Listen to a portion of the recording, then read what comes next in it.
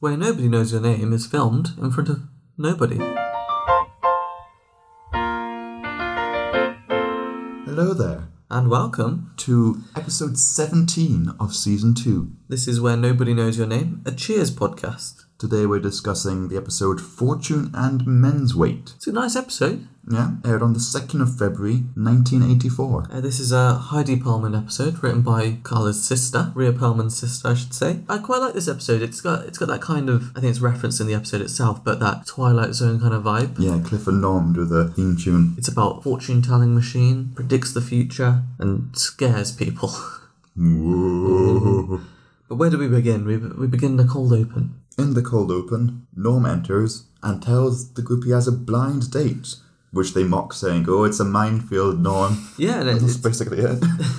It's a nice reminder that Norm has separated from his wife Vera, and this has been something running through the series quite a bit so far. It's always referenced every now and then. And yeah, Norm's going on a blind date. He's been on a few. He went to see Gandhi a couple of weeks ago. First date, why not? When he walks into Cheers, I think it's someone says, "You're a bit overdressed, come suck on the taps." Sorry? Drink the house dry. Oh, I see. Have you not heard that as a saying? I mean, I've seen cats do it. No, but when an alcoholic or a regular comes to a bar, that they had to drain the taps dry, like Barney in The Simpsons. Yes, I've never heard the phrase, "suck on these taps." And he said, "If you must know, I've got other plans. I've got a blind date," who he's told is a bit of a looker. Imagine Norm on Blind Date, the telly show. What with Cilla Black? Well, that's exactly where he went. Yeah. He didn't mean just a regular blind date. We've got some fortune coming up in the episode later on as well, so maybe those fortune cards are in a Cilla accent. That'd be nice. So we find out very early on in the episode. It's an early delivery, Mail time came early in this episode. Big parcel. Big crate delivered to Cheers. Coach, did you buy this? Oh, not me, Sam. You got your name here on the invoice. Well, it's got to be some kind of mistake. Why would I buy a crate? But yeah, Coach has ordered a non-returnable fortune-telling scale. Never heard of those two things put together. I get it. As a concept, I could see why it would work. I get it, but I get the two things that's independently. It's just putting them together I don't get the concept. I just don't understand. But yeah, it's a bit of a hit. They get it set up. Diane says to Sam, "Oh, can we keep it? Can we keep it?" As if it's a pet dog. And he calls up the person who sold it to them. He's a bit of a sly character. We get quite a good description of him. We get a description of him. James, if you could describe this man in 3 or 4 words in a blind date kind of scenario, how would you describe them? I would describe them as mysterious. Coach does a very descriptive... Perhaps too descriptive. Perhaps very conflicting in his descriptions, but nevertheless, it's very descriptive. But yeah, Coach has been tricked into buying this and Sam can't return it. So it's now the new feature of Cheers. It was where the broken piano was back in One for the Book. Put the prop there. That's our prop corner. But it's a nice little addition to the bar. It gets a queue at some points. People are lining up to use it. And it gives out some fortunes. And what fortunes do we get, James? Well, Norm puts a quarter in and gets the fortune. Your most troublesome problems will be solved. Ooh. Yeah, this is a man who's about to go on a blind date, but with that new fortune, he goes on his way to his blind date, and we check in with him later in the episode. Plot twist, when he comes back, his blind date was actually with none other than Vera. It reminded me of a song. It reminded me of one of my guilty pleasure songs. It reminded me of The Parent Trap. But you go with your song first. The Pina Colada song. If you like... Do you like pina coladas? Getting caught in the rain? That one. Why? Well, because that whole song is about a guy who sees a Lonely Hearts ad in the paper, and he's like, "You know what? Yeah, my marriage is getting stale. I'm going to start talking to this person." And he starts talking to them, and they agree to meet up at a bar, and they meet up at the bar, and it's his own wife. Way! And it turns out they both like pina coladas, so their marriage is fine. The opening line is, "I was tired of my lady, we've been together too long," like a worn-out recording of a favourite song. I mean, it's nice in the end. I find it quite troublesome that their marriage is solved because they both like a specific drink. Well, they also like champagne. And they both went to Lonely Hearts adverts. They both like champagne, and they both like making love at midnight by the dunes on the Cape. It's all about finding common ground, John. That links quite nicely into Diane's fortune of deception and romance can prove costly. Don't go look into the Lonely Hearts adverts to find someone when you're already with someone. Yeah, Rupert Holmes will be there and write a song about you. And you'll get caught in the rain. Yeah. But yeah, so Norm kind of gets parent trapped with his wife. But him and Vera have a really good time. And they're back together, just like the machine said. So Carla gets quite upset She's about a superstitious, She's very superstitious. superstitious gal, is Carla. And we find this out a couple of episodes ago that she's quite superstitious. She believes that the fortune and weight machine almost cursed. Like, it's not always going to be bad news, but it could be bad. Whatever Beware, it says. beware, the scales are also cursed. Maybe that's why it's weight, because it's like, oh, would the scales be in your favour? It works on so many levels. But it's actually a reference, apparently, to the first line of Sonnet 29 by Billy Shakes. I thought William was Bobby. Oh no, it is Billy, isn't it? Yes. Good old Billy Shakes. Billy Shakes. When in disgrace with fortune and men's eyes. Not really sure how it's related, but it is a wordplay. We'll give him that. I'll concede to that. And with this kind of idea of the fortune machine carrying a lot of weight in terms of people's lives, Carla starts to like Spits at it. to try and get rid of its powers, which is quite interesting. Diane sees this as well, and Diane, who is someone who doesn't put too much emphasis on superstition, begins to become quite aware of it and starts spitting at the machine as well. The machine's just covered in spit. And yeah, so they get some more fortunes. I believe Cliff gets one to talk to Bigwig. Bigwig, right? Who is the biggest bigwig of them all? Sinatra! One of the barflies, and we'll talk about who played the various barflies, but it's a wonderful quote by someone who's not spoken before. We can probably introduce him now, but He's been around, we've seen him. He's been around, and I feel like this wasn't scripted for him. And I feel like he just had enough one day of just being in the background and was just like, Sinatra! Because people just look at him in the background just like, what's going on? What, he was just bored and wanted someone to play music. And what I love about that is you see Ted Danson grabbing a cup of coffee and he does a spit take into the cup. And this is Al, isn't it? Yeah, Al Rosen as Al, who has been a barfly, he just hasn't had anything to say before. That's what I mean. I feel like he wasn't told to do anything. I feel like, Sinatra! It's a new norm to go out to that. It's the new norm. Like, it's the new normal. But it's also the new norm. I mean, he could have gone to Boston. Sinatra died in 98, so there's still 15 years. The thing about Al Rosen as well, he was a extra in Taxi, where he played a cabbie, which I thought was quite interesting. The other guest cast is obviously Alan Fine as delivery man number 1. He has a versatile career, but has mainly worked as a producer and director of climate change documentaries. Okay. Yeah. The other one is Charles Champion. What a name. I think it is one of the best names we've seen so far when going through Cheers. Charles Champion. He's delivery man number 2. He also appeared in Dynasty, Matlock, Hunter, Columbo, Murphy Brown, Who's the Boss, and Bones. So he's done quite a lot. There's one more. Tim Cunningham returns as Greg, Hey. following Where There's a Will. This is his final episode before he will be credited as Tim, which is nice. Quite so nice. he's going to come back, but for now he's Greg. But Greg's gone. Yeah, we think he's one of triplets. I don't get the motivation to change people's names so frequently. It's because they didn't know whether they'd be regular or not. I mean, they were unsure with Tim. But what's the difference? Why change the name? Just give them a bit more personal feeling, so they see him on the set and it's like, hey, Tim! And he's like, yes.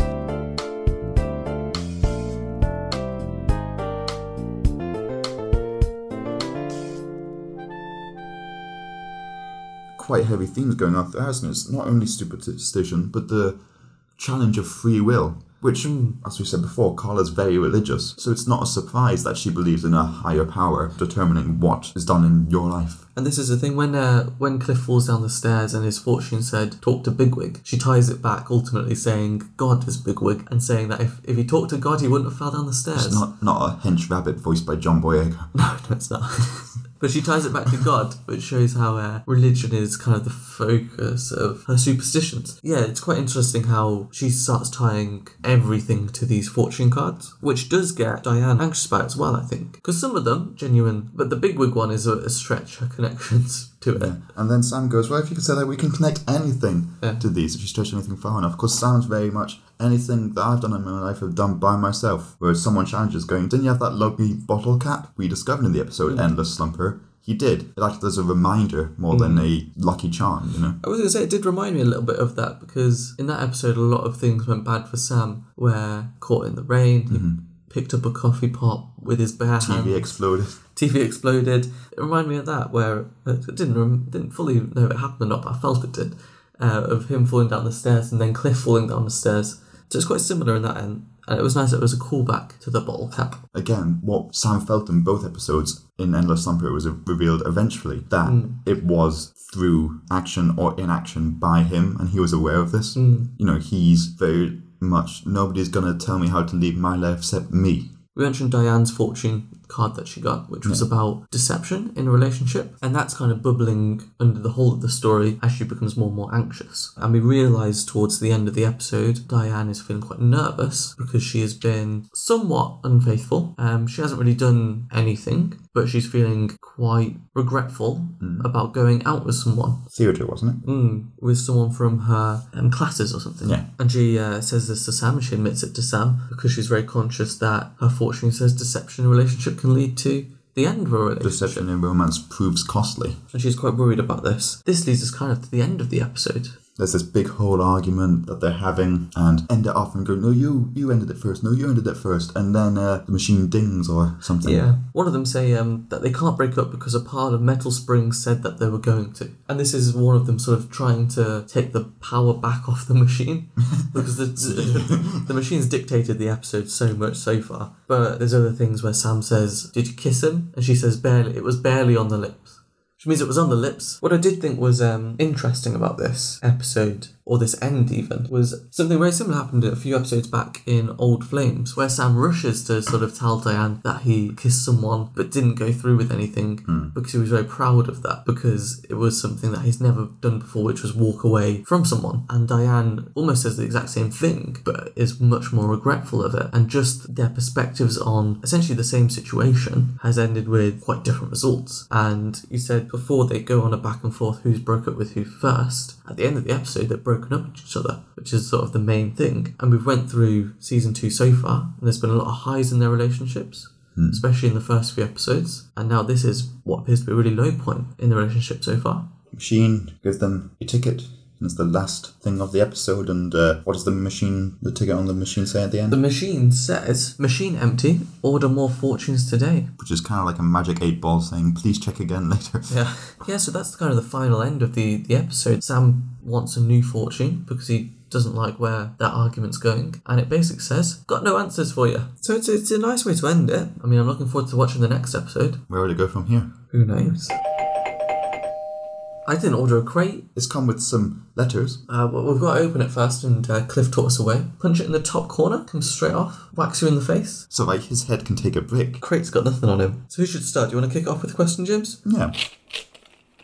I think you alluded to this earlier. How did Coach describe the man who sold him the machine? I have the exact same question for you. Thin bearded man who looks like a president, Abraham Lincoln, mixed with Short German man. A short German man who is Adolf Hitler. I don't think anyone wants to see a cross between Lincoln and Hitler, yeah. As Coach is describing these people, as a tall man with a beard who's president, Sam's answering him. He's like, oh, I wouldn't want to be trivia against you, Sam, which I thought was quite fun. I think you'll get this one as well. When Norm's fortune says that his most troublesome problem will be solved, how does he respond? He says that I've never been happier. That's tough to say, Coach. Let's see, I'm overweight, unemployed, separated, depressed, starting to drink too much. Guess my biggest problem is I've never been happier. Which, is quite sad. He goes on the date. What do they dine on? A table. A rephrase. What do they eat and drink? Oh, I don't know. Sounds expensive. Was it at Melville's? It could well be at Melville's, but... So it might be seafood. I'm guessing not, because we had a conversation in a previous episode of that Melville's cost, what, $20 to $30 pounds? This looks like it would cost maybe $50 to $60 pounds. Oh, was it lobster? It's not far. Crab? Longustines. Should I just tell you? Yeah, probably. It's Clams Casino. Oh. And a bottle of Chateaubriand. A classy Norm. I think we've touched on this one already, but when asked, who's the biggest bigwig of them all, what suggestions do we get thrown out there? I have the exact same one here. Reagan. Yep. And Herbie, Dave and Mahmood, who are Texaco employees. Yeah, well, you can't get much bigger than Herbie, Dave and Mahmood, eh? The big oil companies who Coach believes are the people who own the local. It's interesting because the oil companies back then, they did run a lot. They were billionaires. Mahmood does the windows. Oh, that's nice. Just shows, there are a lot of bigwigs out there. That's the last call at the bar, James. Let's get our last round of drinks in. Maybe Chateaubriand? That'd be quite nice. Clams Casino. We'll get a table opposite Norm and Vera. See what they're up to. I think as we're having our drinks, let's get our fortune and weight. Which do you hope is the better news? I think I know our fortune. It's going to be more episodes of this, isn't it? Yeah. 9 more series? I know where my fortune's coming. But we're loving every second of it. And it's been a good road so far. We're enjoying Series 2. We're coming to the end of Series 2. Yeah, this was episode 17. I'm enjoying it. Not many much left now. We started this series looking at Dan and Sam's relationship with a real positive spin. Taking a bit of a hit. Much like what you would do to a crate to open it. Yeah, hit Cliff on the head. But no, at the end of this episode, they broke up. So it'll be interesting to see how that plays out for the rest of this series. We've seen relationships develop with Carla, with a kiss, whether that will come out or not. Sam. With Sam, yeah. Hot goss. It's been really interesting. So I'd say actually the fortune is very unclear for how this series will end. Maybe they're going to fold the two storylines together because Sam might be like, have you ever kissed anyone since Old Flames? And he'll be like, no. And Carla will be like, well, Sam, that's not true. It'll be like, in The Simpsons when Homer's writing his thing, it's like, and a dog has shifty eyes. That's what will happen. So what are we going to say, James? We'll raise our glasses. Raise the bottle of Chateaubriand. And we'll say, Sinatra. Sinatra. Thank you for listening. This has been Where Nobody Knows Your Name.